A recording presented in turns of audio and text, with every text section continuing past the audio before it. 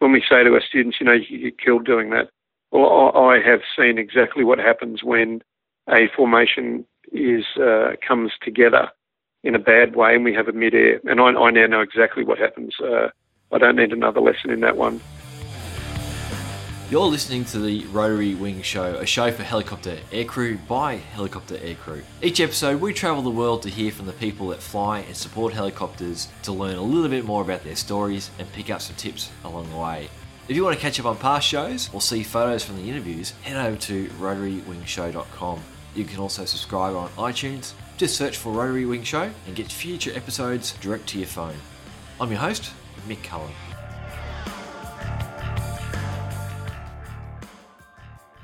This is episode 56. Welcome back to the show and get ready to dive into some more stories from the helicopter industry. Wow, I've got to tell you, there was a heap of feedback about the previous episode with Australian helicopter pilot Matt Barker. It sounds like a heap of you loved his stories. Lots of comments also there from people that have worked with Matt to the effect that he is a great guy. Many of them have asked about perhaps Matt's most famous story, that of the chicken bone or chicken man. And that story is coming up shortly. If you've been listening to the podcast for a while and you haven't yet shared it with anyone, then I think today you'll be forwarding this to perhaps everyone you know. On the current news front, the HAI Heli Expo 2017 in Dallas, Texas has just wrapped up. Past guest on the show, Joey Arena from Texas Rotowing Academy, was at the expo, and I caught up with him on Skype to find out how it went. Joey, you've just spent a few days at Heli Expo 2017 in Dallas, Texas. For those of us that didn't get there, what were some of the highlights for you? Well, it was a great Heli Expo this year. I actually went a couple days early to take care of my CFI refresher, which I do every other year at Heli Expo. And the very first day, pretty early on, Bell came out swinging with this plastic movie prop of a helicopter. And, it was a monster. And they're going to be pioneering some new technology over the next few years. And they were trying to give some new concept art out there. And they had this one giant, just plastic helicopter, basically. And it was very futuristic. I'm sure that most people that have seen most pictures from Heli Expo so far this year has been able to get a little sneak peek of that. So that it started off with a real bang there. Were you able to get up close and look inside that one? Yes, and they had virtual reality inside of it. So you could sit inside and be able to do what they felt was an artist rendition of what was inside of their aircraft. So it was really neat. They didn't have any kind of futuristic cockpit inside. They had one pilot seat in the front, which basically meant to me that it was going to be one of those futuristic aircraft that pretty much flew autonomously, and you just basically had a systems manager in the front. Yeah, I think that, as you said, I think that's probably going to be most of the coverage. They'll definitely get their PR out of it this year. I think Airbus, sort of had the show last year. But the VR seemed to be a fairly big thing. There was another, I think it was, there was like a rescue hoist VR one. So virtual reality seemed to be, a bit of a theme this year as well. I got to do that also. It made me sick looking at it. I saw the background video and I felt sick just watching the video. Yes. It wasn't as bad as it looked in actual person. They actually had it rigged out pretty good. And what they did is it was just a VR headset, and they had a cable pull next to it, and you had a tanker below you dropping a basket down. And it was really great. And watching the people get in there, some people, they got dizzy, and some people, they were pretty good. One of the neatest things was going over towards, let me see, whose booth was it? I think it was Augusta Westland. They were redoing the new 189 this year, and they had a virtual reality setup where they had a hook and hoist from the ceiling with actual fans and everything, and you put the VR hoist on, and you're standing on a ship watching the line come down, and then you had a lift harness on, and then you reach up and you grab the hook, and you hook it on yourself and lift up, and as you're looking around, you can see the ship that's in the stress that you're standing on, and you get pulled into the aircraft, and they have people helping you with seats, so you actually feel like you're sitting in the helicopter, and they put some real thought into that one. So a lot of the booths this year seem to incorporate a lot of virtual reality into what they were trying to present to their customers. Okay, and what were some of the other things that really stood out for you? One of the greatest demonstrations that I got to see is I'm very fascinated with the helicopter pilots that fight fires for a living. And the Bambi Bucket Company had a full-size 500-gallon Bambi bucket on display, and it was a shallow water version. So it actually had an electronic pump on the side of it, so it didn't have to be dumped all the way in the water. They could winch that out of their water tank and drop the water while they were demonstrating the use of the bucket, and that was really cool to see. Oh, fantastic. And did you get to a couple of the other lectures? I know there was a whole sort of education lecture side to the expo too. Absolutely. I did 3 different classes there. My favorite was the CRM class that Randy Maines put on. He is an excellent speaker. He writes for Rotorcraft Pro magazine. People will recognize him as the man that's always got to his antennas on. And CRM was a big topic this year in the CFI Refresher. And I'm a big safety nut, and I really enjoyed his presentation. The main thing, it was CRM for single pilot flying, and really got some good information that I'm going to be passed on to my students. So the next class I took was the Burchard recovery technique, and a man in one of the Northern European countries came up with a new way to recover from settling with power, and it was a very video-laden class. So you were able to see how instead of the traditional recovery technique of lowering the collective and reducing airspeed to recover from settling with power, this man uses the rudder pedals and sideward cyclic to get the rotor disc into clean air quicker and to recover at a much shorter loss of altitude. So that was an interesting class.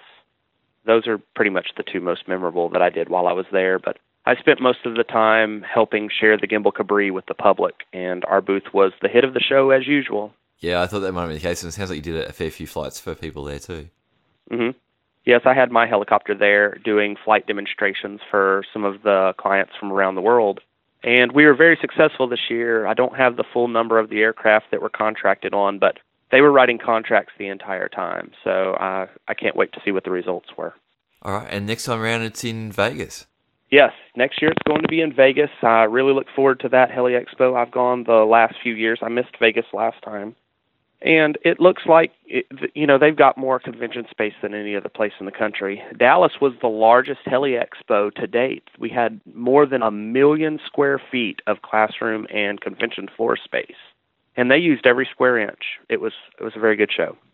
Look, fantastic. So, very jealous that I haven't been able to get one yet. But thanks, Joey, for giving us a quick update. Awesome. Thanks again, Mick.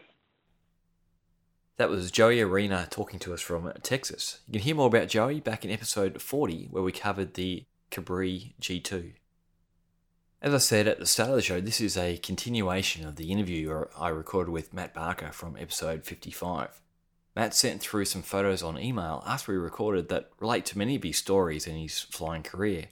I've added these to the blog post for this and last episode at rotarywingshow.com. One of the photos is a New Zealand Huey flying in Timor with a training external load, which is essentially a concrete block. However, on the load strop is a sheet flying like a flag with spray paint on it that says, "Happy 5th birthday, Abby." And Abby is Matt's daughter, and in the photo, Matt is sitting in the cargo door of the Huey. Now, obviously, Matt was deployed and couldn't get home for her birthday. That has to be the best 5-year-old birthday wishes I've ever heard of. And you can see the photo up on the website.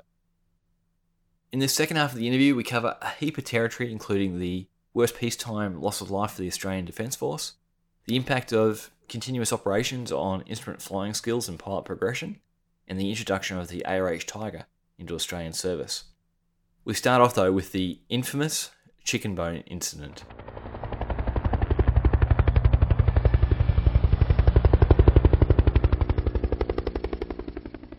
It's another good Kiowa story, this one. All my stories are in Kiowa. I've got a couple from Black Hawk and Tiger, but not many Kiowas. So this story surrounds itself 10 years after the Lion and the 747. So 10 years later, I find myself back in 161 Reconnaissance Squadron as a squadron QFI. And by now they've left Sydney and they packed up in the mid-90s and they moved that squadron to Darwin when the 1st Brigade went to Darwin under a government decision.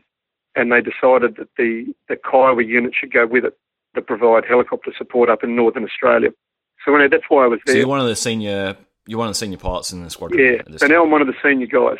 So on those trips, up there we used to do a 1-month deployment to Papua New Guinea, where we teach Kiowa pilots how to fly at high density altitude. And so the way we do it in Australia with the Army is that we do these trips up to New Guinea, and we go up to places like Mount Hagen or Goroka and in the Highlands, and we go and look for landing pads at 7, 8, 9 and 10,000 feet. And we, in the military in Australia, we are restricted to 10,000 feet as a sort of a requirement because we have no oxygen systems. So basically you end up flying Kiowas up at these pads, but it's very hot. So at 5,000 feet at Mount Hagen, it's quite common to have a 30 to 35 degree day at 5,000 feet, so it's pretty hot. So we go up there for a month. So anyway, I'd just been up there for a month teaching people from our squadron and our sister squadron, 162 Reconnaissance Squadron, which were over in Townsville, and we just finished. So anyway, at the end of that, we had 4 Kiowas to come out. So basically, as the senior pilot, I led them out of a place called Madang, which is on the northern coast of New Guinea, and probably one of the highlight places in New Guinea, the Madang Resort, which is where we always used to try and stay. So we've come out of there, and I've brought the 3 Kiowas with me from 162 Squadron. I took them in formation over the highlands, down through New Guinea, and then you jump onto an island called Daru, and then where you sort of check back into Australia, and then you land on Horn Island, where we stayed the night. And again, it was beers all round, cigars, poker, big night. One of those classic nights where you see on TV all the pilots. So it was 2 each for them. And then I had my tradesman with me, this young guy, Corby. It was his first trip away. So from Horn Island, they go down the east coast of Australia to Townsville, and I went down the inside of the Gulf, heading down to a place called Weipa, where I need to get fuel next. And then I'll bend around the Gulf through Normanton, Century Mine, and then up MacArthur River Mine, Catherine, back to Darwin. But it's a 3-day job. So it's a lot of flying. It's about 30 hours of flying, or about 25 hours of flying to get yourself home. So anyway, we leave Horn Island, the Townsville boys launch, and I launch my own way with my tradie. Doors are off. We jump over the water back onto mainland Australia, and down the coast I go. So on the way down there, it was really windy, like about 30 knots on the nose, 35 knots. And at 100 knots, we're not indicated, we're not getting very far. And I remember running the numbers on my whiz wheel thinking, I don't even think we're going to make it to Weipa. So I basically made this decision to get down lower. And in Australia, we're cleared down to 200 feet anywhere. And in a low-flying area, we're allowed to get lower than that. And in the old days, it was not below ground level.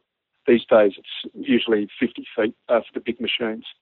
So I get myself lower and lower because basically I'm trying to get under the tree line to get into that friction layer and get under the wind. And while I'm travelling down this coast, maybe about 10 or 15 minutes later, we see all these fishermen on the beach. And I said to Corby, hey, give them a wave, let them be friendly, that sort of thing. So he's waving at them. As we go past them, he said to me, I don't think they're waving. I think they're actually in distress, like they're signalling us. And I knew I was out of fuel. And I was like, oh, God, what am I going to do? So anyway, I turned around, came back to the hover, and then sort of looked at them and waved again. And they're pointing at the ground, saying, basically, we need you guys to land. We've got a problem. And I look at the fuel again and go, mate, I have got maybe 5 minutes maximum here to play with. So I ended up deciding to land in their camp. And it looked like, in Australia, the 4X ad.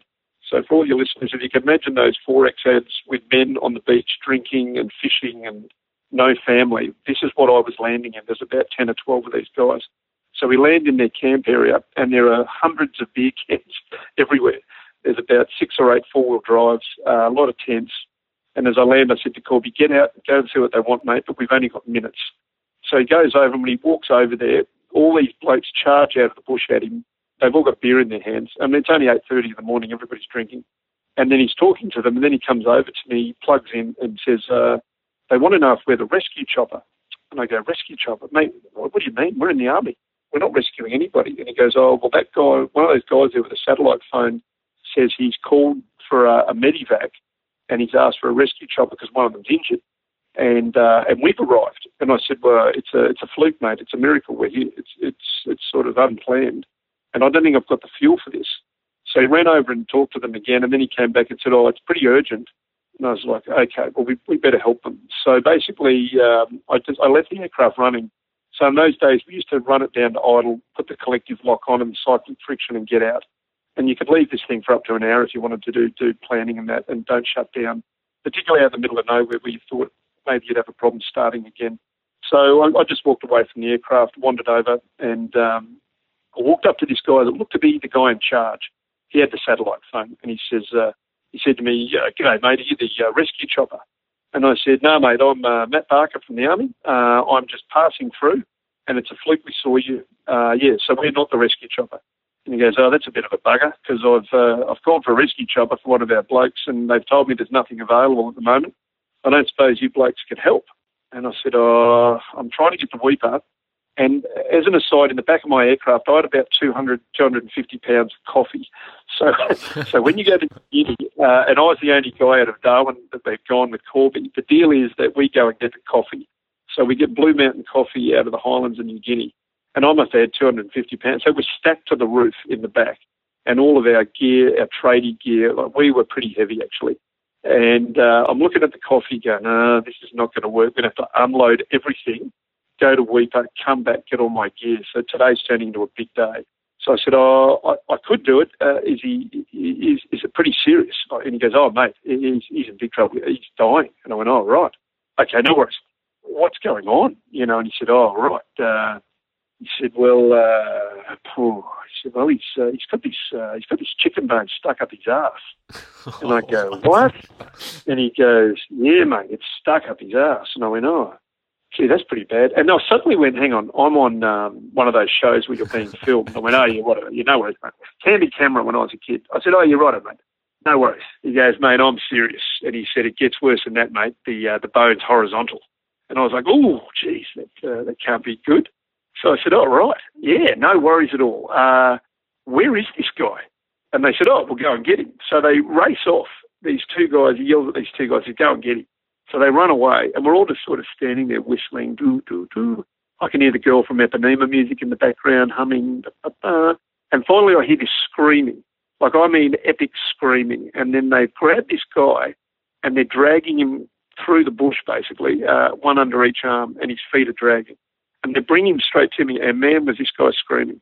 And he comes up to me, and he's just yelling at my face, like he's only about a foot away. And I go, "Oh, yeah, you all right, mate?" He goes, "No, I'm not all right." He's screaming, and I go, "Hey, what's happened?" And he goes, "I've got a bloody chicken bone stuck up my ass." I go, "All right, well, that's confirmed then." Okay, so we've confirmed the injury, no worries.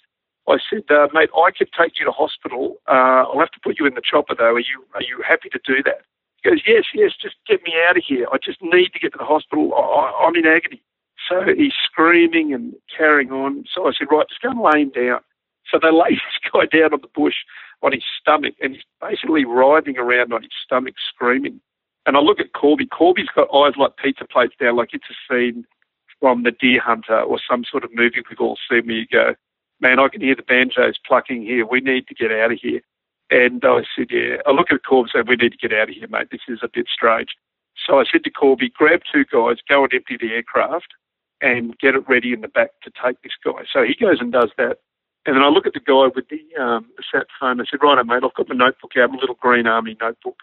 I said, "Right, I'm going to give you my satellite phone number. So can I get your sat number so that when I get to Weipa, we can ring?" I said, "Can you not touch any of my gear? I'm happy to leave it here as long as you guys don't touch all our stuff."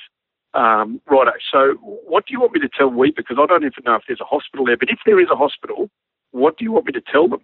And this guy's like, "Oh, I don't know, mate. I suppose you better tell him he's got a chicken bone stuck up his ass." And I went, "Yep, I better do that." So I write down male, 32, roughly, chicken bone stuck up ass.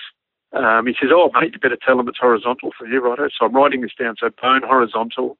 Yep, I think I've got everything. I said, "Is there anything else?" And he goes, "Yeah, mate, there's a bit more to this story. He goes,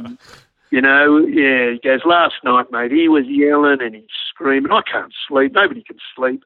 So about midnight, the boys and I, we've had enough. So, so we held him down, and I went up there with a pair of needle-nose pliers, mate, and I think I perforated his bowel, mate. I think he's bleeding to death." And I was like, "What?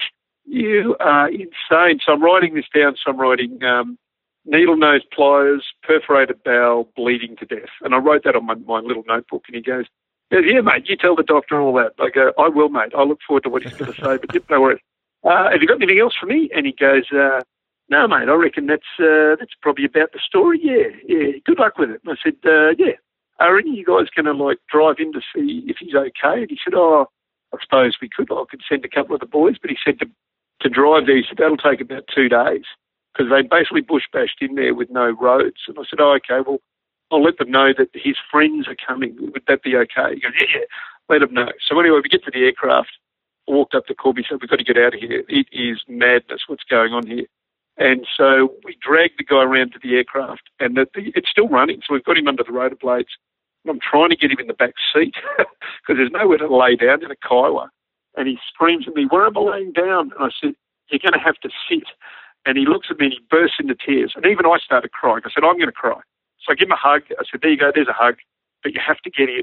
So we're pushing him in the back, and he's trying to hold his bum off the seat. And so Corby's holding him by his chest.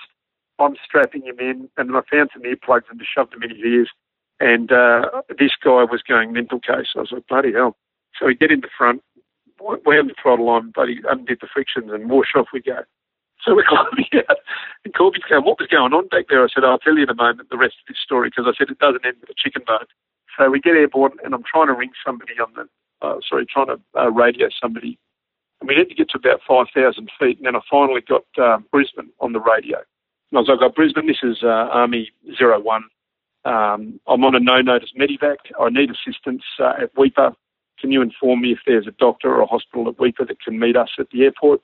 I'll be there in about an hour, and I've got, I'll need a refuel on arrival as well. So anyway, the guy says, no worries, I'll start looking at it. So he would obviously go away, get in the telephone books, and he's trying to find out what's going on. So he rings me back about 10 minutes later. He goes, Army 01, this is Brisbane. Turns out there is a hospital at Weipa, and I've got the doctor on the phone. He wants to ask you a couple of questions. I was like, no worries. Army 01, roger that. Go ahead. So this is the area frequency? So this is on the area frequency. So everybody's kind of gone quiet. This is the major north of Australia. So Northern Australia, this is the VHF frequency. So all the planes and airliners coming into Australia, they're on that frequency as well as they enter our airspace. So people have been quacking away on the radio before that. You know, I'd heard an RFDS aircraft, a Royal Flying Doctor aircraft, and I'd heard Cathay and maybe a Qantas flight or something. But in the end, everybody's inbound to Australia on that frequency. So it's kind of a bit quiet because I've told them I've got this situation. So he says, Army 01, roger that, Brisbane, from the doctor, is the man conscious? Oh, you know where it is. So I look behind me, and all I can see is this writhing, screaming maniac. I said, Army 01, firm, the man is conscious, and they go, roger that. And then they come back again, Army 01, from the doctor, is the man in any pain? Army 01, firm, the man is in excruciating pain, currently screaming his head off in the back of my aircraft. I'm like, ooh, Army 01, roger that, stand by. And then Army 01, Brisbane, from the doctor, what is the nature of the emergency? And then I just started laughing. I couldn't help myself. I just burst out laughing. And then they're like, Army 01, confirm what's normal. Like, yeah, what's the normal in the front of the aircraft? Army 01, roger, stand by. And then I look at Corby and he's going, yeah, tell him. And I go, no, I don't want to tell him. I'm trying to save this man's, pride. And then he goes, no, tell him. And I said, Brisbane, Army 01, the man, he's got a chicken bone stuck up his ass. There you go. And then the radio just erupts, like people are on it. Everybody's laughing, and everybody, like every call sign on the frequency, it just breaks out.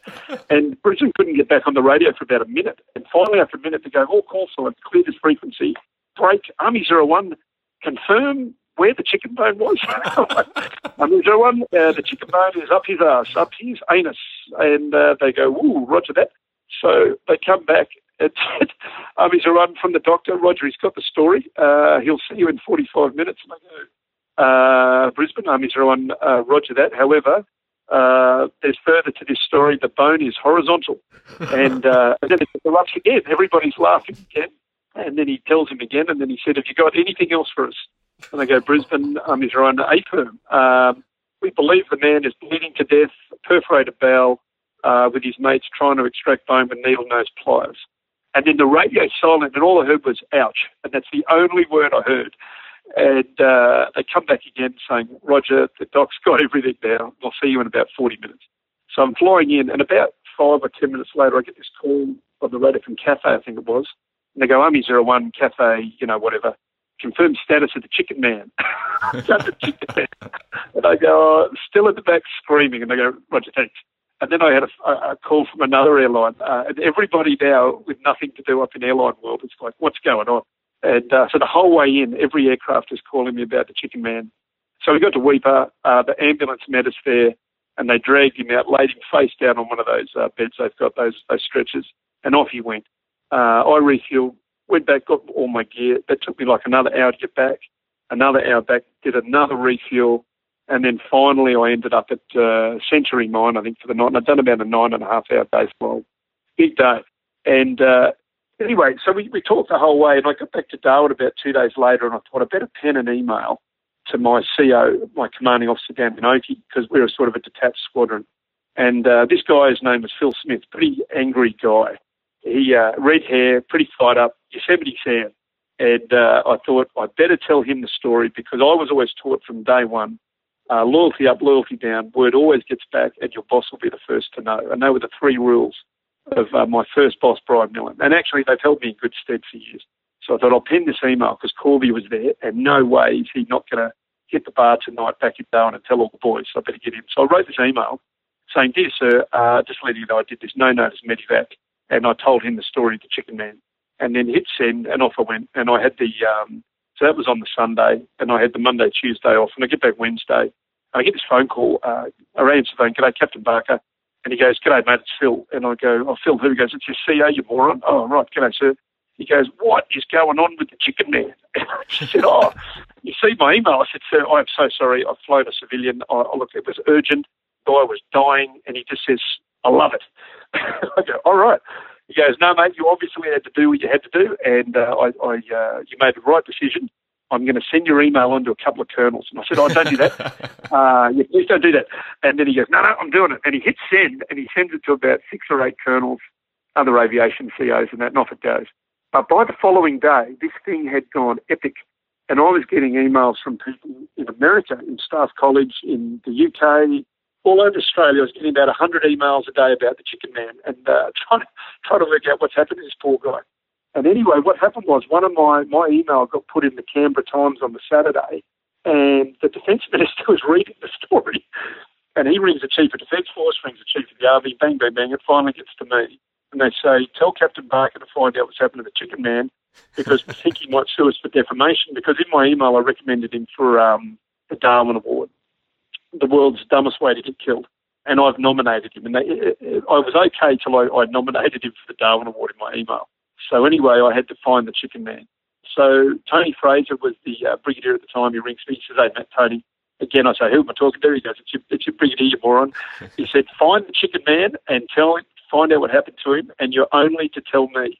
And he said, I have to tell the Defence Minister what's happened to this bloke. So anyway, it took me 2 days to find him, but I did find him. Turns out he ends up in the Cairns Base Hospital.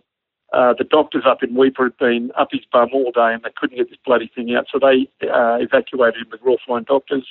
They operated on him, and the bone was removed. So there you go. So he was safe. And I sent this signal to the brigadier telling him that the Chicken Man is alive and that this paltry matter is hopefully closed, which did not do me any favours at all for saying that in this email. And anyway, the answer is we don't know how it got there, so I will say that to the listeners. But what we suspect happened is that the night before I got there, that they were all on the beers, obviously, and that he'd passed out first because he looked like one of the younger guys there. And someone to wake him up shoved a drumstick up his bum, and on the side of the drumstick is a little tiny narrow bone, and that's the one. And we reckon that when he went up there, that bone pivots only one direction. So it'll go up clean, but when you pull it back the other way, it would have bent up and snapped off. And we reckon that was probably the bone. Now, maybe that's not it, but in the end, we were all pretty happy that was the story, because when we got to this guy, nobody was laughing about it. And they were all very sheepish, and we're like, what have you boys been doing last night? And anyway, so the Chicken Man is alive and well, and it's actually one of the only rescues I've done in my entire career. But I've got a little trophy with a chicken bone mounted on a plaque from the Army many years ago. So that's my one and only rescue story for you. Oh my goodness, that's very, very noteworthy. That's a nuts. There you go. I can see it being passed around. Because I think Phil Smith he may have then moved on he may have been the brigadier when there was a Huey incident with the Indie boys. And Yeah, they got a bit of attention from him then, I think, as well. He did, yeah. He's a hard man, actually, one of my hardest POs, but a fair guy. I think if you did the right thing, you were right. It was if you stuffed up. Yeah, you had to get in there first and fall on your sword, and you were going to get punished regardless. But at least you were the first one there to tell him. So, there's many a lieutenant captain that have received the wrath of Phil Smith, and I like it. But no, they're one of my good stories. I like that one. That's a good one. Right, man, we're jumping probably back and forward in timeline here, because again, this is when you were QFI, and I'm guessing timeline puts us back a little bit. But you're also involved in probably the biggest aviation crash we've had in the Australian Defence Force. So this is stepping back now to 1996 in Townsville, where we had two Black Hawks collide in midair, and I think it was 18 people killed. And it's sort of, it's like 21 years ago now, so it's kind of starting to slip out of, be a lot of people who wouldn't know much about that incident. And I think you were airborne at the time. So can you just quickly, give your background on that? Yeah. So the accident we're talking about is the Black Hawk mid-air collision in mid-1996. So I was a pilot at A Squadron at 5 Aviation Regiment, and on that particular year we had the counter-terrorism role. And so what used to happen was each year it would swap between A and B Squadron, and that year just happened to be our turn. But the year before that had been very low flying hours, and what had happened was that the Army had really worked the brand new Black Hawks to the ground, really, and nearly all of them were lined up in R3 servicing, so a deep maintenance servicing, and there was no money for parts. So for whatever your usage rate is each year, there's a bunch of money allocated to that. And we had basically flown these aircraft significantly, and to the point where there was no hours left. So the year before that, in '95, the regiment had hardly flown, and in fact, I got about 180 hours that year. But I'm from a world that 500 or 600 is quite normal, and getting 180 was really, you're flying once a week if you're lucky. And we had a couple of exercises that year where we would take all the aircraft, and the other squadron wouldn't fly, and then they would go away, and then we wouldn't fly. So there were significant periods where we just didn't fly. And then we're back in the counter-terrorist role, and we find ourselves flying an exercise called Day Rota. So we have two of these exercises each year. They go for a couple of weeks, and the Special Air Service Regiment from Perth would come over to us, or we would go to them. And this particular year, they came to Townsville, and our job was to fly them around on a series of activities, basically special recovery missions, and we provide the aircraft. So in the end, things, when we got going with it, the first night without them, we were just doing basic pairs training. And on this particular night, we were doing a squadron activity, so 6 aircraft or more, everybody involved. And it had started off quite difficult because everybody was a bit behind with all of the planning. And the people who'd gone up to do the reconnaissance of the target area for that particular scenario weren't any of the aircrew flying. Only one of them had gone up, and he'd taken one of the SAS guys with him, and so none of us had seen this area. So the fire support base we used was very low set. It was on a ridge line, really no vertical development, just those revetments where they put the artillery. So I think there's about 6 revetments there. So at night, when you're doing an approach to this, very hard to find. We should say this is the middle of the bush. So it's, in the middle of nowhere. Yeah, on the Army range, west of Townsville. So in the middle of nowhere on the firing range, because they wanted to do live firing. So in the end, we have an activity, but the area they've picked is not going to be great. And also that night, there was no moon. So we had nil moon. There's a little bit of overcast, but the illumination was not very good.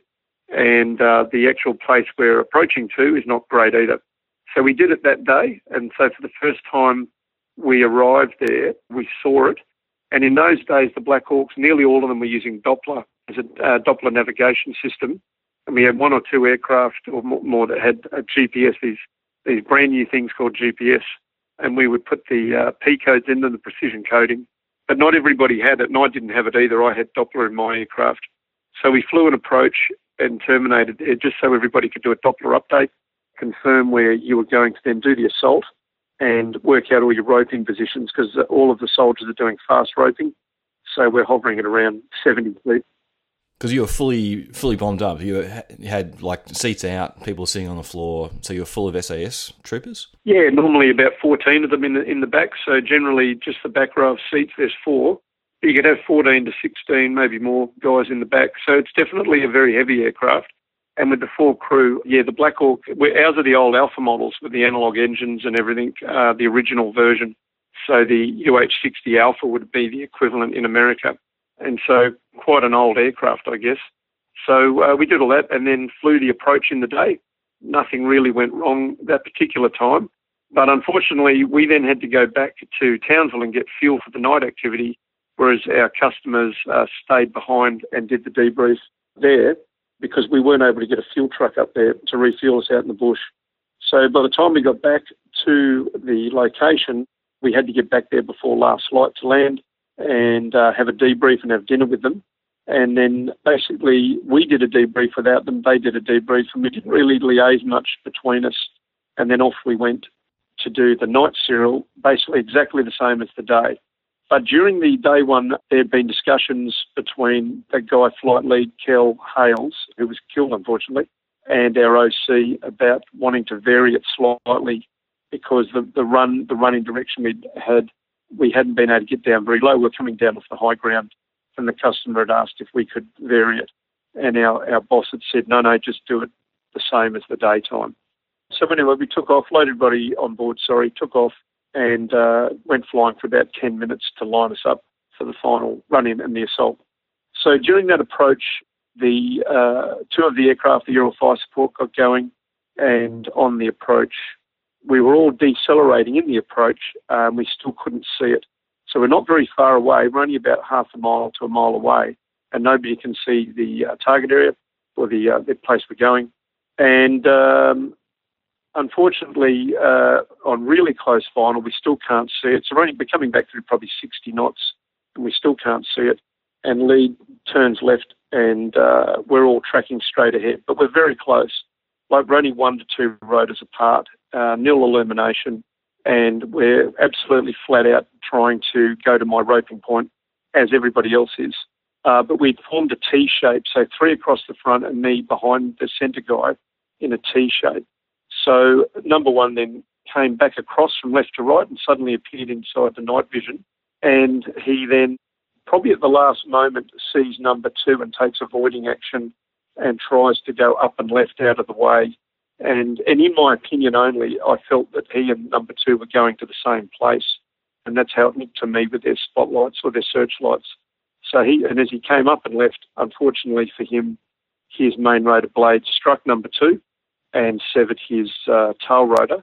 And then number 2 ends up in a violent and rapid spin to the right because he's now lost his tail rotor. And also with that, his main rotor blades are cut through the fuel tanks, which are behind the cabin. And this is right in front of you. Like, how far in trail were you behind number 2? I was not far. Only 2 rotors maximum. Yeah, very close. Because my roping point was only 1 rotor behind number 2. And we'd worked that out in the day, and it was very close. And I was a bit worried about it because in the day I was working overtime to maintain my position at 1 rotor with him in the hover, and I'd actually said to him in the day, don't move back because my main rotor's almost over your tail rotor. Like we're very, very tight for the roping positions because the ground dropped away rapidly down to a river. And so for me to get my guys down the ropes, I'd had to sit very close to 2. And so I knew that in the night, so I was very close behind him. And so, yes, unfortunately they collide, and his main rotor going through the fuel tank then caused the fuel to spray up into the hot engines, which caused an instantaneous explosion and fire with the loss of his tail rotor. So we watched all that happening, 50 feet in front of me. So did you guys get hit with, was your aircraft hit with debris and so? Yeah, we did actually. We had a lot of damage to my aircraft from shrapnel from the explosion and the impact, and all my main rotor and main rotor blade was all impacted. But I luckily got up and out of the way. So 1 went underneath my nose. But unfortunately for him, he was at that point rolling upside down and never recovered. I believe they hit the ground upside down. But 2 guys survived that. I think 1 SAS guy and 1 crewman survived in that aircraft because they'd gone in with the blades coming off and going in upside down. And they were only 100 to to 150 feet above the ground, I suspect, when that happened. Yeah, and that all happened in front of me. So we got up and out of the way, went up through the explosion, and basically just went straight ahead. And then I watched number 2 the whole way to impact because he was spinning right and moving forward as it happened. So he landed near him, off to the side a bit where they impacted as well. And quite a few guys were killed in that aircraft as well. And then we had to get back in there. So once it had happened, I was the only aircraft that had seen what had happened. The other guys, well, everybody was basically on the radio going, what's just happened?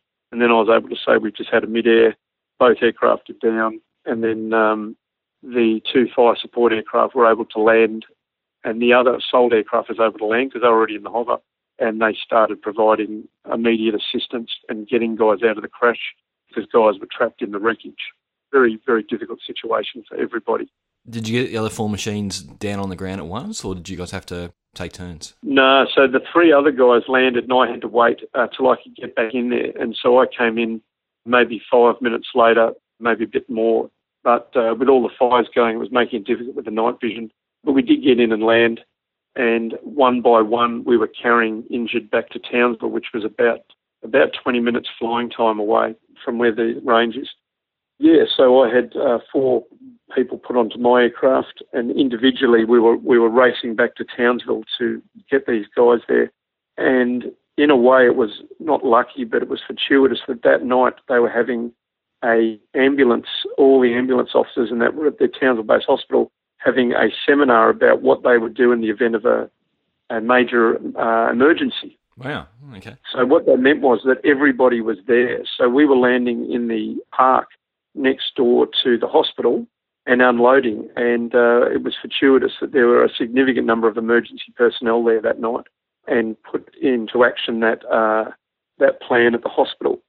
So, and it's probably lucky that probably a lot of guys lived that may not have if it was a light on staff in the middle of the night. So how many trips did you do back out to the area? Like how many ferries did you do with people on board? Well, unfortunately, it was only the one because I then went in for hot refuel, linked up with another guy, and on the way out, we were halfway there when they said there was no one left, which was a bit sad because we knew that couldn't be right if everybody was okay. If you just ran the numbers in your head, you're like, well, if we're all only taking 4 or so each, that means there must be a lot of guys who've been killed. And in fact, there were 18 who were killed. So we were told to head back. And then we landed off. Found it quite difficult when we got back because people were waiting for us, and people will find this in an accident. The first thing people want you to do is to be put in a room isolated to write your story. And so I had somebody, a captain, grab me and said, get in that room and start writing. And that was how I was received. And my co-pilot, Andrew Allport, in fact, he still flies now. And he and I have talked about this quite a bit. And so he was put in a room, and each of the crewmen, and we started writing our version of events. And I think I was in there for about 2 or 3 hours, which then formed the basis for my, my interview at the Board of Inquiry. But it was very, very difficult times. And it was extremely sad, particularly when it's your unit, your squadron, and for the SAS guys. I think even to this day, I feel very sad and sorry for those guys who simply get in the back and we let them down. I guess it was us that did it, and we caused 18 guys to lose their lives, and I think a lot of people will probably never recover from that. So, but it was a very long year, and for me it was I decided to keep going with it. And so I stayed in the unit till the end of the following year, another 18 months before I moved on. But, quite a difficult time. And something that has changed, probably Army Aviation forever, and it's the reason that there's risk management now. And so all of our rules and regulations changed. We stopped flying a beam formation. We stopped flying at one rotor in the dark, and we started doing risk management. And in the end, 6th Aviation Regiment in Sydney now is there for one reason, and it's because of the aftermath of that accident that they decided to form a Special Forces Regiment permanently and not do it year on, year off, almost like a part-time job, that it was a specialist role that needed specialist training and skills and permanent application of those. So that's the reason that 6th Aviation exists, is that accident. And Matt, I'll ask you, how that affected your flying, because then when I think you did the QFI thing after that, but just touching on that, you jumped out of the aircraft and had to write a statement. I was airborne when the machine went off the ship in Fiji, and the same thing. When we landed, I was the safety officer, so same thing. We were grabbing everyone's kind of statements. But then the really weird thing is, we then had to finish that operation on the ship, come back, and the board inquiry and things. But we kind of couldn't talk to each other about it because, you couldn't sort of cross-contaminate until the whole inquiry was done. And that sort of took, that was before Christmas and after Christmas. So there's this whole period where everyone's sort of going through their bits and pieces, but you kind of couldn't sit there and talk to many people about it because we were kind of obligated as well to, try and quarantine your story so that when you got up and spoke, you kind of weren't, cross-contaminating each other's story. So I don't know if you went through a similar thing where, you're all sitting there in the same room and you're working together and you've all been through this traumatic thing, but we kind of couldn't really talk too much about it between ourselves. No, I agree with you, because the Board of Inquiry for this one was very quick, though. I think they formed it within a day or two, and it was given, I guess, the highest priority to get answers. But sometimes these answers take years to figure out. Metallurgists down in the Aeronautical and Maritime Research Laboratory in Melbourne and people like that who study those crash sites take a long time. But the Board of Inquiry was given 6 months to come up with a solution, and they had to travel all around Australia. But you're right, sitting in that crew room afterwards, like the following day, we're all just back at work sitting there.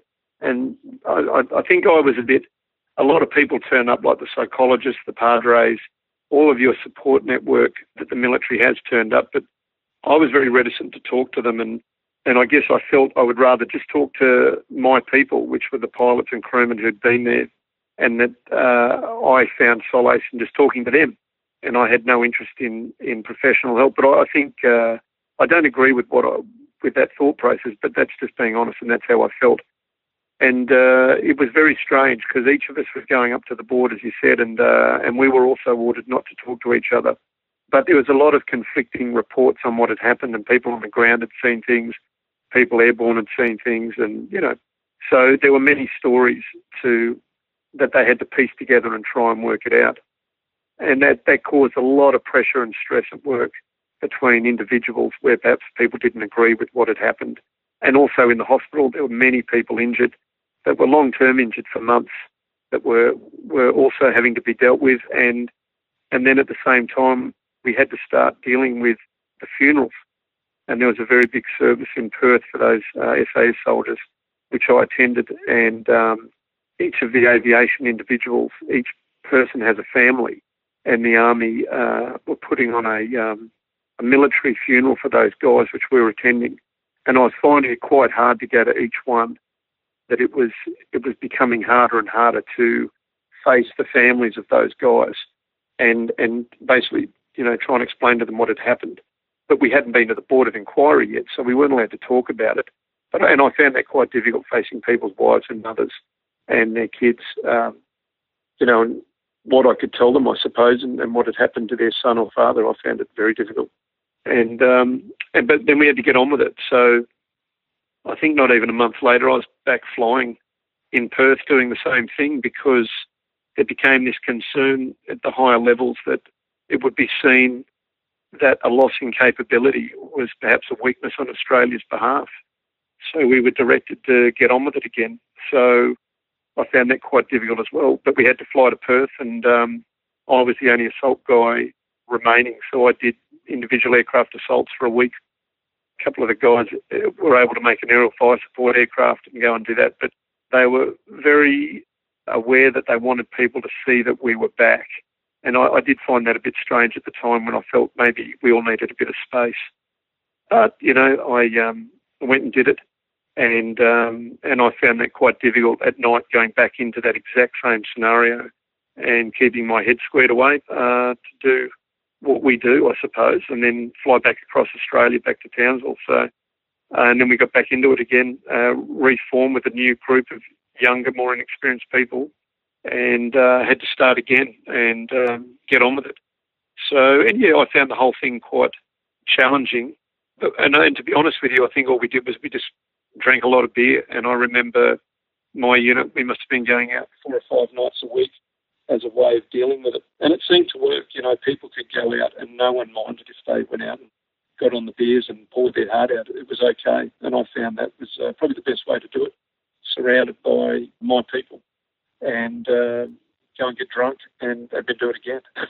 and I did, and a lot of us did it, and a very fuzzy year after that, going out all the time. But I found it was a unit, not a unit in crisis, but a unit that was desperately trying to get back together and reform and do our job. So we did. Yeah, and I kept doing it for another year and a half before I moved on. Went back to teaching on squirrels down at the helicopter school. Yeah. How did that affect your teaching? Like, being through that, and because, so often when we go flying, we kind of put that sort of stuff to the back of our head. And it's the fun, and you look outside, and some of the stories you've told earlier and things like that, and you kind of hide, a lot of that darkness that can sort of happen in the background. But then jumping in with brand new students and teaching them to fly, did you find that influenced how you then were teaching them? Oh, I did actually. It changed me forever, and I will say that it took a bit of the fun of flying out. It showed me in no uncertain way what happens when it goes wrong and what are the repercussions of that. And when we say to our students, you get killed doing that, well, I have seen exactly what happens when a formation comes together in a bad way and we have a mid-air. And I now know exactly what happens. I don't need another lesson in that one. But it did change the way I approach many things. I found formation flying a bit difficult, particularly at night when we were getting in close again at that 2-rotor mark. And I found that I hadn't had any problems before, as in I didn't complain ever about what we were doing, because if you do it a lot, you tend to normalise the abnormal, and you don't see these problems coming anymore because you've done so much practice at it that you've stopped saying that maybe there's a better way to do this. So I started asking those questions, perhaps a bit more of things that I was doing. But I did find solace in flying. I found I had a lot of trouble being in a car. If my wife was driving and she got anywhere near the car in front of me, my foot would just go through the floor and I'd lean back in the chair. In fact, I think I broke one of our front left seats once with her driving and just not braking at the rate that my brain needed to brake.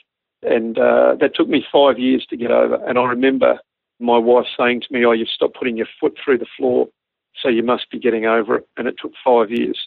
But I couldn't get in a car with somebody driving. And that was my indicator that things weren't right. But I didn't find I was like that flying, where I have a set of controls and I can take over instantly if I feel I need to. And perhaps the access to the controls on the other side, even with a trainee, meant that I didn't have to worry about it. But in a car, it's quite different. So, I ended up driving a lot with my wife. She'd say, "You drive." And therefore I was able to maintain control of the situation. But I do actually remember that period. And I had a very large personal space that it was never that big, but it got big after that incident. Yeah. Because Bowie, in his notes here, when he introduces, he's saying when you were the QFI for the squadron or the team, possibly in Timor, that the progression rate for the DCATs underneath you. So the Army has a categorization system for people listening. You start off in a unit as a DCAT, and then when you basically you're supervised, then you move to a CCAT, BCAT, and ACAT. And he made a comment there that you were very slow in upgrading people. And I was just wondering, if you had anything to, was that because of your experience with the Black Hawk crash, or was that just a personal thing that you had? I think it was more a case of that the guys then weren't doing a lot of different flying. And so when you make somebody unsupervised, there's no limit on that license. And it means you can fly anywhere in the world, basically. We end up with theatre qualifications, but in our normal Army regulatory framework, when you give somebody a Category C pilot rating, he's unsupervised. He can do anything. And the problem at the time was, around Bowie's time, was that these guys were going to Timor, coming home, having a break for 4 months, and then going back to Timor. And some of these guys, in their first 2 years flying, had spent about 14 months, 12 to 14 months in Timor, doing these 4-month stints there, but actually hadn't ever been around Australia supporting the Army like I had.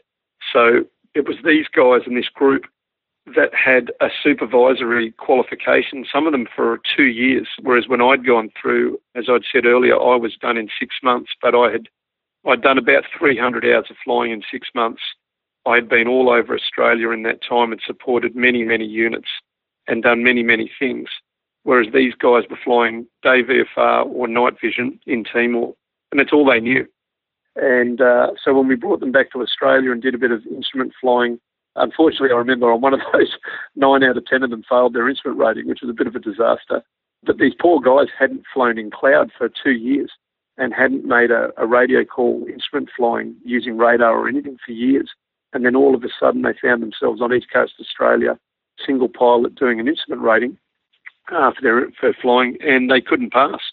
So we learned pretty quickly that the price we paid for Timor was that these guys weren't developing in their general flying skills, but they had become very good at Timor flying. These guys were excellent at it, and they could fly the border in Timor off by heart.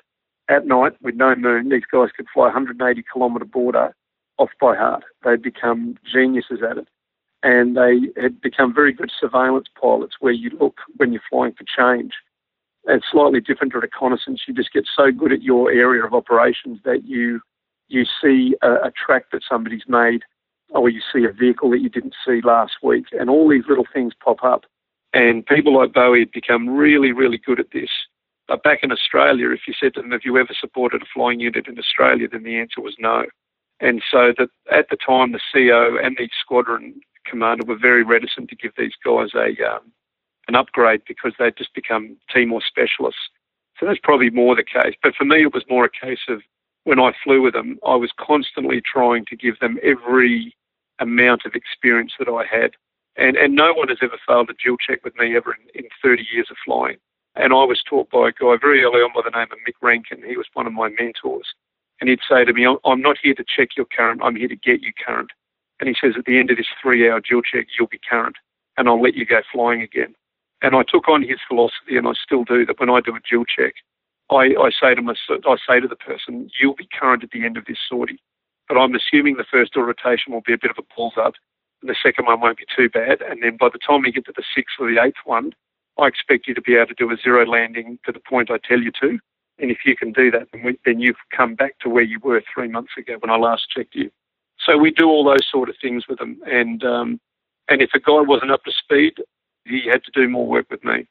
And I took that role quite seriously as their squadron commander, that over that 15-year period in the Army, I'd become their mentor. And so, but the good news is I had held on to all the philosophies that people like Mick Rankin, and even all the way back at Chris Townsend, he had some very, very good philosophies that I still live by when I fly. And I passed all of them on. But unfortunately in the Army these days, you get about 150 hours a year flying. It's not a rate that allows you to accelerate fast enough if you want to look back at the old system and say, why aren't I an unsupervised pilot in 6 months? And you go, well, if you're flying 600 hours a year, you probably would be, but you're only flying 150 and you're probably doing 100 in the simulators as well. And the simulators are good for certain things, but they're not very good for developing your ability to operate independently. They're certainly not good at that. They're good at teaching you emergency training, and a lot of our tactics and that are done in the simulators. But for pure going away flying and looking after yourself and managing the customer and taking care of everything you could imagine with the flying, from fueling to eating to living somewhere to maintenance, that takes experience. And the Army has definitely moved away from how we used to be, where I would go away as a brand new pilot with a tradesman for a month. And in my first year, I think I was away for 10 months. In my second year, 10 or 11 months. And these days, they go away for a couple of months a year, but it's always as a large package, as a troop or a squadron. So they don't get developed as individuals as quickly as we used to. So, but I get his point, and I do agree with him that it was slow, but there was definitely a reason for that. Yeah, I think now it comes to the territory as well. You know, these are bigger machines, so Kai were probably a little bit more looser and a bit more freedom than we did in the Hueys. But as a Hueys, we could easily go away with one aircraft for, as you said, a couple of weeks and support an exercise and come back with one or two tradies. But now with the bigger machines, it's you take as you said, you take a big footprint wherever you go. You're not individual aircraft spearing off across the countryside.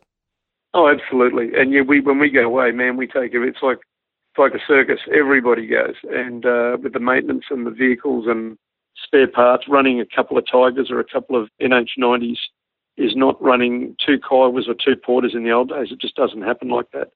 And it's a lot of maintenance and logistics support.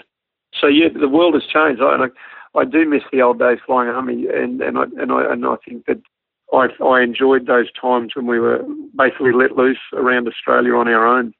And that's why there's so many stories from then. There's too many witnesses these days. Well, that's it. It's all recorded as well. Hum systems. Yeah, exactly right. Yeah. All right, Matt, you then took I guess a change of direction. Well, not really a change of direction, but I imagine Tiger. So this is the armed reconnaissance helicopter. So this was, and again, I guess talking from someone who was on the outside looking in. I first got to the unit in about 2002, and that's when they were looking at replacing Kiowa in the reconnaissance role with this armed helicopter. And it was going to be like around the corner. This thing was going to arrive, and you guys were in Darwin, everyone was going to be flying Tiger.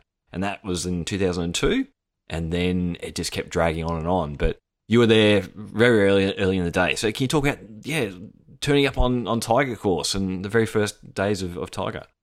Yeah, so after I finished as the squadron instructor for 161 Recce Squadron up in Darwin, I'd probably been in the Army by then for about 15 years flying, and they were looking for somebody to be the standards officer for Tiger. So I got a phone call in Timor. I was over there, and asking me if I was willing to do that job. And Tiger had always interested me, anything like that. I'd seen it years earlier when it had done the Australian tour down in Canberra and Sydney, and then it went up to Townsville, and unfortunately the prototype hit the ground in that accident up in Townsville, in fact in High Range, near where we'd had the 96 crash, and they wrote off that Tiger prototype. But it kind of proved that you would survive a crash. It was the test that nobody wanted to talk about, and you couldn't prove unless it crashed. But in the end, it crashed, and a guy by the name of Brendan Dwyer was the OC of 162. He might have been the 2IC at the time. But he was in the crash, and they both got out and walked away. They'd hit the ground at this phenomenal speed and rate of descent, and just got out and survived. And so anyway, I joined the program as the standards officer, and I had really no background in shooting. I got put on Huey gunships for a shoot up in Shoalhaver Bay to introduce me to miniguns and rockets, and just had a fantastic time. And then I got sent over to MORTS 1. So that's the US Marine Corps Weapons and Tactics Instructor course. And I did that as the first foreigner. That was a bit of a strange one. There was 160 Marines on course and one Aussie. And it was a bit weird. Is it a flying course or is it just a ground course? Yeah, it is. Yeah, it's their weapons and tactics. I can't imagine a course with 160 students on. That's crazy. It's amazing. So every Marine officer does it. You got to do it, and if you don't do it, you can't get into their mission planning teams. So this course goes for about 10 weeks, and it costs a fortune. It's about, to run 2 courses a year, probably $1.5 billion American dollars to run this thing. So they'd love to run free, but they can't afford it. So, and it's the most amazing course you'll ever go on because it's all run live, and about 80 aircraft turn up for it. So all of the US Marine Corps flying units each year are allocated to support that course. So a Cobra Huey squadron will turn up with their aircraft, and a CH-46, the old 3-legged Chinooks, the Sea Knights, they turn up. Harriers, Hornets, the CH-53 Sea Stallions, you name it. So there's about 80 aircraft all flying, 160 students being US Marine Corps infantry, artillery, Hercules drivers, fighter pilots, helicopter pilots. And what they want is they want everybody to do this course so that they all think the same.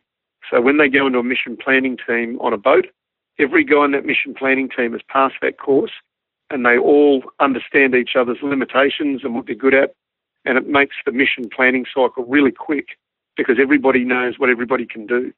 So anyway, I got put on that course, which was quite funny, and I ended up on the Cobra course, and I'd never flown a Cobra, so it ended up being quite funny. But I had a few goes on it, and I flew Huey shooting, and I flew the Sea Knight, and I flew the Cobra, and finished up on that course and came back to Australia with some terrific ideas. We have the COAC, Combined Officers Advanced course, but this thing is like that course on steroids. So I'd done that, and I also went to the UK to learn from the Army Air Corps Apache Flying School how they got going. So they'd come out of Gazelle and Lynx, and somehow they'd been thrown all these D-model Apaches. And I went over there to say, I spent a couple of months with them and just said, look, how did you get going? Because I'm trying to get Tiger going. I'm on my own as the standards officer and I need help. And they all had a bit of a laugh. And they said, oh, we sent 10 Category A instructors to America, and that's how we got going. And then they all did the US Army course at Fort Rucker, stayed there for up to 2 years, and then came back and started riding. But unfortunately for us, the Tiger program was very immature. So I was sent to France at the beginning of 2004. There was another Army guy there, Richard Emmett, and another guy, Dave Lynch, came with me. And then a company, KBR, Kellogg Brown and Root, had won the contract to write and deliver the training. So they had about 9 or 10 guys there to be flying instructors. But unfortunately, the program was fairly behind. It was fairly immature. So I got there in January 2004, but I didn't start flying till August that year. And I got going with another guy. And it was very slow because they had one prototype that we could use. So I was sharing that with 4 French Army instructors.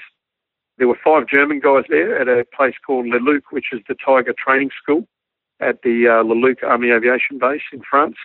And these guys had been waiting for the German version of Tiger for 3 years, and they were still sitting there waiting. And then I turned up as the Aussie. And in the end, I spent another year and a bit there till the end of 2005 learning to fly the French Tiger, and then was transitioned onto the Australian version because we've got American radios and American weapon systems and a few other things that the French one didn't have. And Matt, we were talking before we hit record, and you said when you turned up, you expected to open up textbooks and stuff like that and start reading. But really, there was nothing there. I found it really bizarre because I got there as the standards officer, so my job was to write the flying standards manual for Tiger, but I'd never flown it, so I found this a bit strange. So I said to the French guys, hey, can I just get your manuals in French and I'll get somebody to interpret them and then I'll sort of Australianise them with the way that we fly. And I have learned that everybody flying helicopters, we're all doing it differently, but it's always a laugh. There's no one way of doing it. So I said, yep, no problem. You can just give me the books. And I remember this French guy saying, I don't know what these books are that you talk of. And I was like, do you have any manuals on how to fly Tiger? And he said, no. I said, oh, no. Oh, dear, what have I done? And I realised at that point what I got myself into. So I started writing, and it took me about a year and a half to write that first manual. And I'd been writing for 6 or 8 months before I got flying. And then once I got flying, it helped me out a bit. But the Tigers, even at the time, we had to top our helmet-mounted display system. And we didn't actually have the display mount onto the basic helmet even then. So my first flight, he asked me if I had sunglasses. So when you put the helmet on the top of one, it looks a bit like a cosmonaut helmet. Looks not quite as cool as the American ones. And so I had this thing on with my sunglasses. I had no checklist. The brief, there was no brief. And I was told to sit back and enjoy the flight. I said, all right. And off we went on a French summer's day. And I did my first ride in a Tiger. And I said to him, do you want me to maybe follow you through on a checklist or anything at all? And he goes, I'm not really sure why. And he said, I'm going to do everything. I said, all right. In Australia, we do it a bit differently, but no worries. So I have no books. I have no helmet-mounted display system. Let's go. I've got gloves. And so off we went. And I did that first flight, came back and started writing. So probably for every hour I flew, I would write for 4 to 8 hours afterwards to try and collect all the data. So that was everything. That was startup checklist. That was everything. Yeah, everything. Yeah, so they got me a checklist in the end. But actually, what did I do and how did he show me things to fly? I basically had to race back there. And being a man, I've only got so much capacity in my mental brain, so I would race back and start writing for hours, up to 4 hours, sitting at my laptop, trying to remember every single thing I'd done. And 2 of the other Army guys would sit down with me and throw questions at me so that we could try and capture this data, and then I would put it into my manual that I was writing. Like, how do you start the aircraft when you're taxiing? How do you taxi? What speed? How do you set the controls, power and attitude? Flying a circuit, how do you do a takeoff in a Tiger? Like, what speeds do they want? What power settings? So all of that had to be worked out from nothing. And so at the end of 2005, I came back to Australia, and unfortunately, the training was not going very well. And out of everybody there, 13 of us, I was the only one who got qualified, which caused some issues because after 2 years there, In fact, some guys had been there 3 years. We only had one instructor, and that was me. So we brought out my French instructor. He was then flown out to Australia for a couple of months so that he could help me get this whole thing started. So at Oki, we started training Australians. As soon as I got qualified here to fly with an Australian category, a pilot category, I was able to get going. With an instructor category as well. And I just started, and I just grabbed the first two guys and began. And so I probably was involved in teaching nearly all of them. And we had a few guys come out. We had my French test pilot come out. We had a Eurocopter, a German guy come out. He came out and helped for a few months, trying to help us get going. And but in the end, we got it all going. And even to this day, I think we've done well. I mean, I flew Tigers for 11 years. And we haven't had a major incident, like we haven't crashed any. Yep. And I genuinely think we've figured out an appropriate way to fly them. Like I'm sure there's 1,000 ways to fly Tiger. We've come up with a way that uses them and in a really good way, and I think they do a terrific job. And the pilots that come out training them, like they're so different to what I was when I did my Kiowa course way back when I joined the Army. And these guys come out after a 10-week tactics course at the end of how do you fly Tiger. And they really honestly know how to use those weapon systems, and they know how to fly that aircraft tactically. And then they get up to Darwin to the regiment, and they've got another couple of years of development. And I think the aircraft is terrific. I think in what it does, it's an armed reconnaissance helicopter. I mean, they refer to it now as an attack helicopter, but it's a 6.5-ton machine, whereas an Apache's 10.5 tons. It's a totally different aircraft. And for what we had at the time and what they decided, for a country, for an army that had never flown attack helicopters, I think we've done pretty good. Well, it's such a huge step going, you look at a Cairo, right? Look at the systems there into that. And that's the thing that blows me away. Like, whenever I see it at an open day or something like that, you look at it in pictures and that, and you kind of have an impression of how big it is. But then you actually see it on the tarmac. It still surprises me every time when I see it, how big it is. It is a big machine. It is. It's a big bit of kit. And I think we did well. All those Apache guys, they had the Cobras for 30 years before they flew Apache. And they'd had all those lessons learned when they jumped to Apache A model. And then by the time they got the D model with the longbow radars, they'd been flying Apache for, 20 years. And then we got something similar, and we had no background in it. We'd flown Kiowas and some Hueys and some Huey gunships. And but a lot of those techniques and that didn't come across because of all the mission systems and everything in these aircraft, that you don't fly it like a Huey or a Huey gunship. It's totally different. But you're right, I think we've done well in the NH-90, or as we call it, the MRH, the multi-role helicopter, is a huge leap from Black Hawk. But I always refer to an MRH as a big Tiger because it's the design philosophy is very similar, the systems are very similar. And if you've flown a Tiger, I feel like you're better off when you get to MRH, because a lot of it is a crossover compared to, say, a Black Hawk or a Huey, and you go to an MRH. It's quite a big jump in technology and mission systems, and not to mention the things fly-by-wire. There's a big jump just in itself. A fly-by-wire system in a helicopter is amazing. So I think we did well in Tiger, and I loved it, and I flew them for 11 years, and now if you go to work, there's a whole library full of books that Australia has developed, all of the flight manuals, the checklists, the weapon delivery manuals, everything. And I was there, we started with nothing. There wasn't a piece of paper, and we just had to get on with it. And I think it's a bit of an Australian way of doing business, perhaps, but what it meant was it took a long time. Like, people's aspirations for perhaps how fast they thought we would get it going and that we would be an online capability was a lot longer. And I was told years ago by a guy in the Hornet program, and he said when they come up with something and they're going to build it, it takes 10 years to get the prototype, and then it takes 10 years till you see it in a squadron. And he said it's a 20-year plan. And he said if you think it's quicker than that, you're wrong. And this guy had been in charge of Australia bringing in the Hornets, and he'd learned this lesson the hard way, and I remember him saying this. And I reckon it's the same for Tiger. It's mid-'80s technology. It flew in the mid-'90s, and then in 2005 we brought it back to Australia, and but we had no background in it. And here we are, 2017, and I think that thing's operating, pretty good. It's doing what we wanted it to do, and we're certainly stretching it with the weapon systems and the payload, and that it keeps going up and up and up. But, I think Australian Army, they did a good job, including the guys, the contractors who helped us. We started with nothing. Yeah. Not a bad run. We haven't crashed, Eddie. We've done all right, actually. We've still got 22, and we bought 22 17 years ago.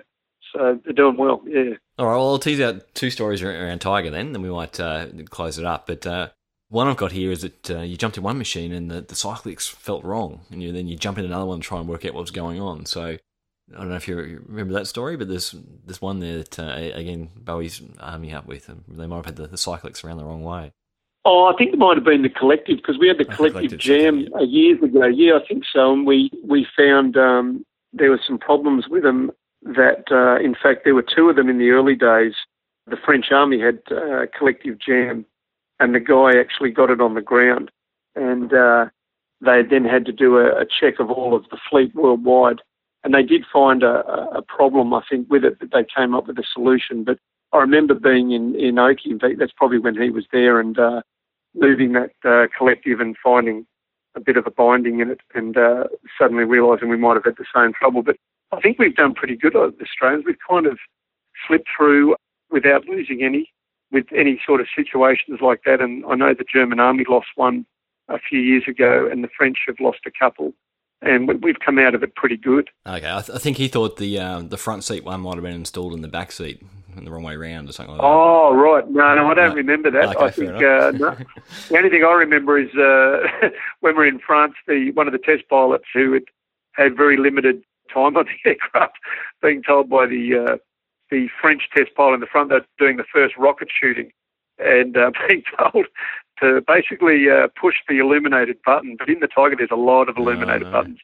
And our guy's saying, which one? And in the front, there's really only one light, but in the back, there's lots. And he's saying, push the illuminated one, poussez le bouton.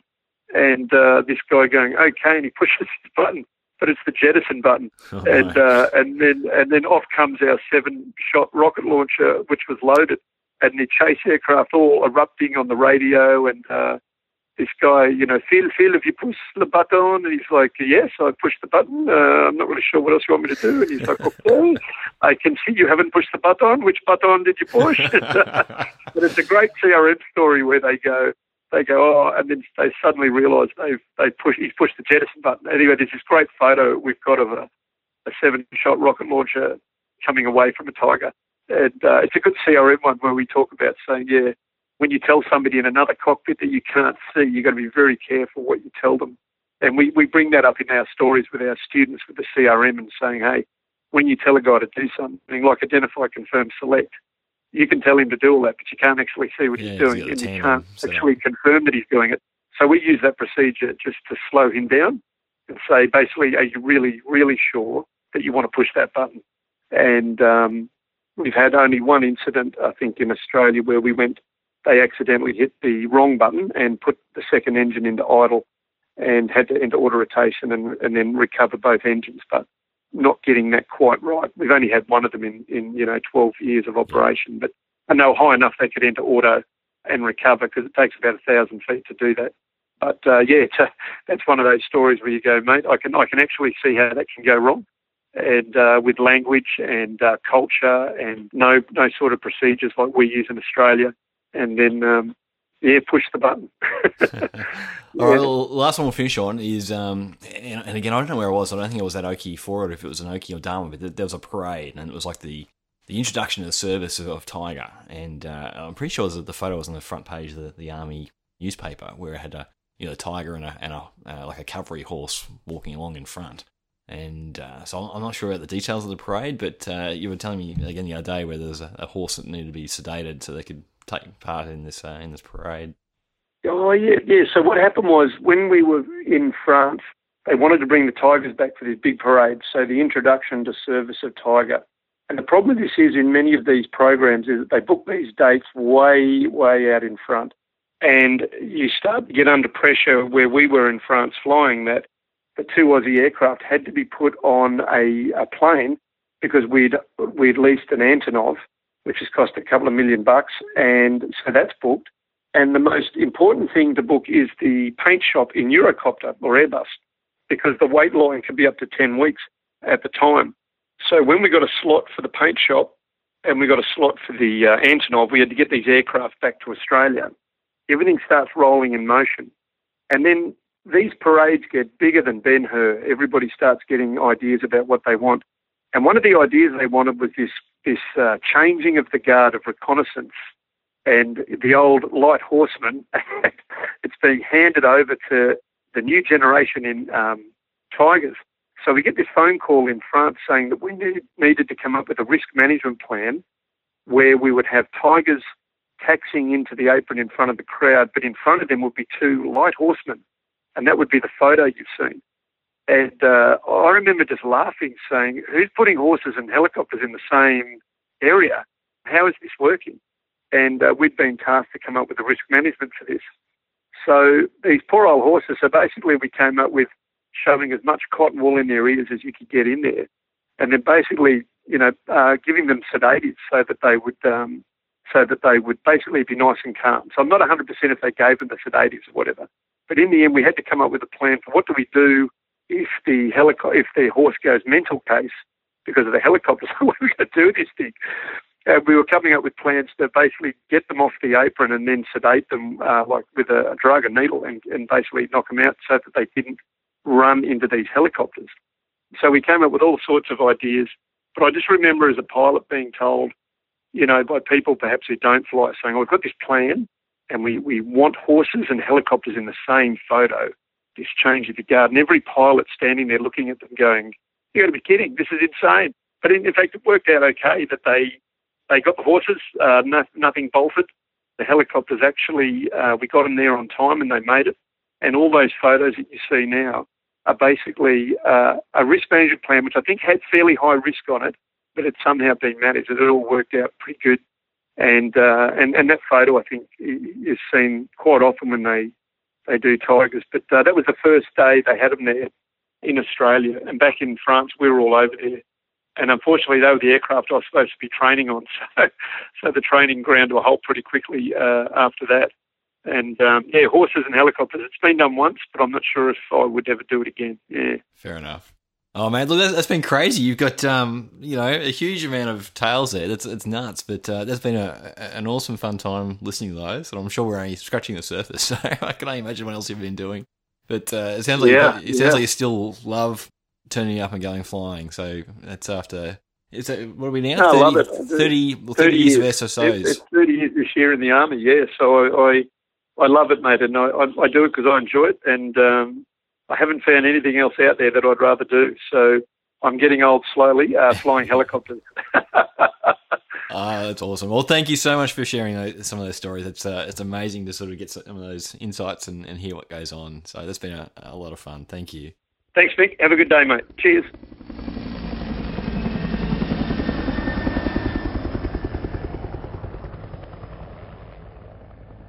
That was the very funny and very experienced Matt Barker. There are photos and a short bio of Matt's career up on the show website that are well worth checking out. There are no comments on the blog post yet, so if you loved hearing Matt's stories, please do leave a comment there, or if you have flown with Matt or worked with Matt. If you're reading the social media posts for the episodes on Facebook or LinkedIn, you'll see the high regard that people hold Matt in. If you've never heard the chicken bone story before, then it's not one you're going to forget. There are a few of you I know who have been looking forward to hearing Matt tell it again, and now you've got an easy way to share that. I also wanted to pay our respects to those that lost their lives or were injured in the 1996 Black Hawk crash, and also, for their families. They were training for a very challenging role. Matt spoke about the difficulty he had in dealing with things afterwards, and I'm sure, in fact I know, that there are people listening who have lost work colleagues, family, and friends to a helicopter crash. The best thing we can do is honour their memory, and I'm sure they would want us to go out and enjoy aviation and love what it is that we do, but to work super hard at holding the standard high, and for us to make sure that ourselves and our workmates all come home safely at the end of the day. Thank you to everyone that supports the show on Patreon. Your financial help really does help offset the bandwidth costs for streaming the audio files each month. If you'd be interested in kicking in even just $1 a show, then you can do that at rotarywingshow.com/support. If you haven't subscribed on iTunes or another podcast player yet, then go do that. That's the easiest way of making sure you get future episodes direct to your phone. You can also download the list of the top 10 helicopter books as voted by show listeners at rotarywingshow.com. Thank you for hanging out again. I've been your host, Mick Carlin. Can't wait to catch you in the next episode. Cheers.